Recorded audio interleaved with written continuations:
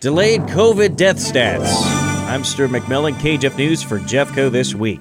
12 new deaths were added to bring the COVID death toll to 78 in Jefferson County after delayed numbers from the state. Half of the 12 were in long-term care facilities. The new numbers also mark the first time a young person in their 30s dying from the virus in Jefferson County. Other deaths were a female in her 50s, 2 men in their 60s, 4 women and 3 men in their 70s, and 1 man in his 80s. These deaths all happened in the last several weeks, one death from April. So why the delay? Jefferson County Health Department blaming a new rule implemented by the state of Missouri. In a press release recently, Governor Mike Parson stated that Missouri Department of Health and Senior Services are going to be analyzing incoming death certificates approximately once per week. Before the change, the health department says they were able to access vital record information to identify and confirm COVID-19 deaths in the county as a part of a review of medical records. Now, death certificates are sent from the state to the federal level to ensure consistent coding of death data, which delays the numbers.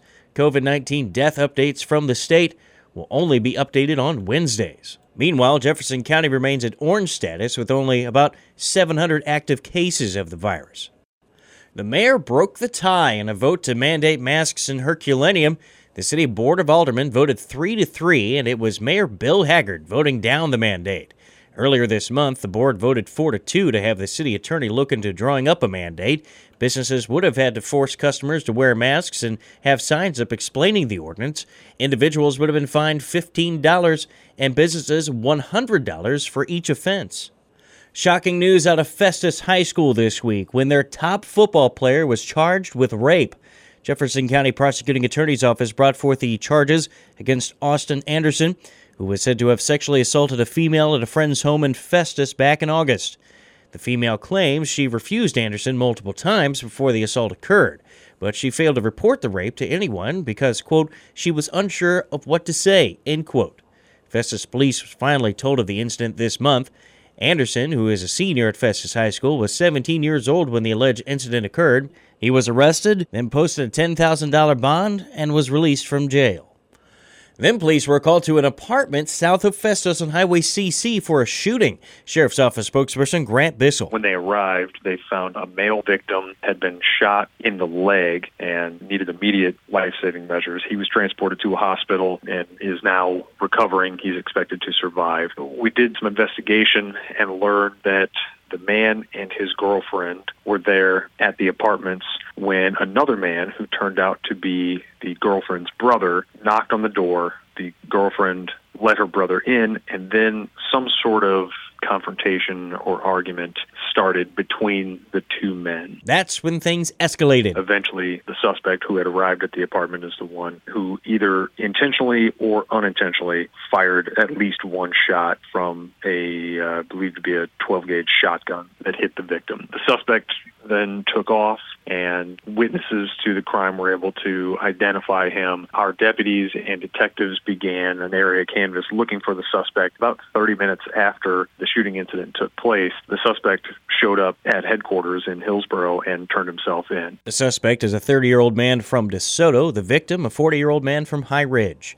Fire broke out at a home in Burns Mill. John Barton, High Ridge Fire, says it happened in the 3900 block of Waldemar Way on Tuesday. When our first trucks arrived on the scene, they had a heavy amount of fire coming out of all the doors and windows from the front of the building. Just a man and dog were inside. The homeowner, he had one dog, so he was able to get the dog out safely. Neither one of them were injured. They didn't require any medical care at the scene, and they were able to get family to assist with a place to stay. The cause of the fire was ruled accidental.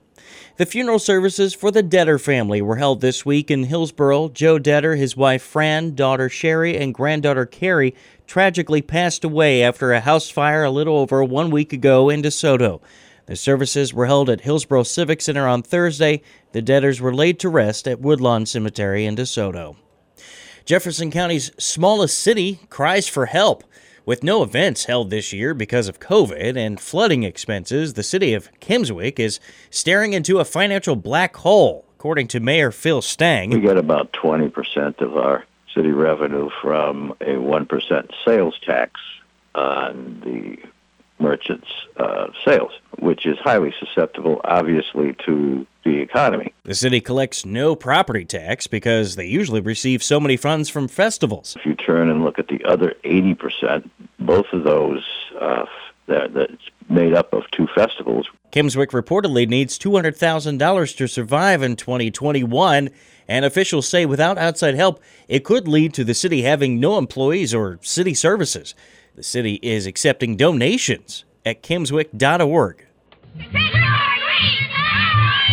Trick-or-treating in the Twin Cities is a go this year. Hours in both Festus and Crystal City are from 6 until 9 on Halloween night. The cities of Herculaneum and DeSoto mirror that time. Hillsborough has set a time from 5 until 8, and the city of Peevely canceled Halloween. What did you get, Charlie Brown? I got a rock. And that's Jeffco this week. You give us 6 minutes, we'll give you Jeffco. I'm Stuart McMillan. This is KJEF News.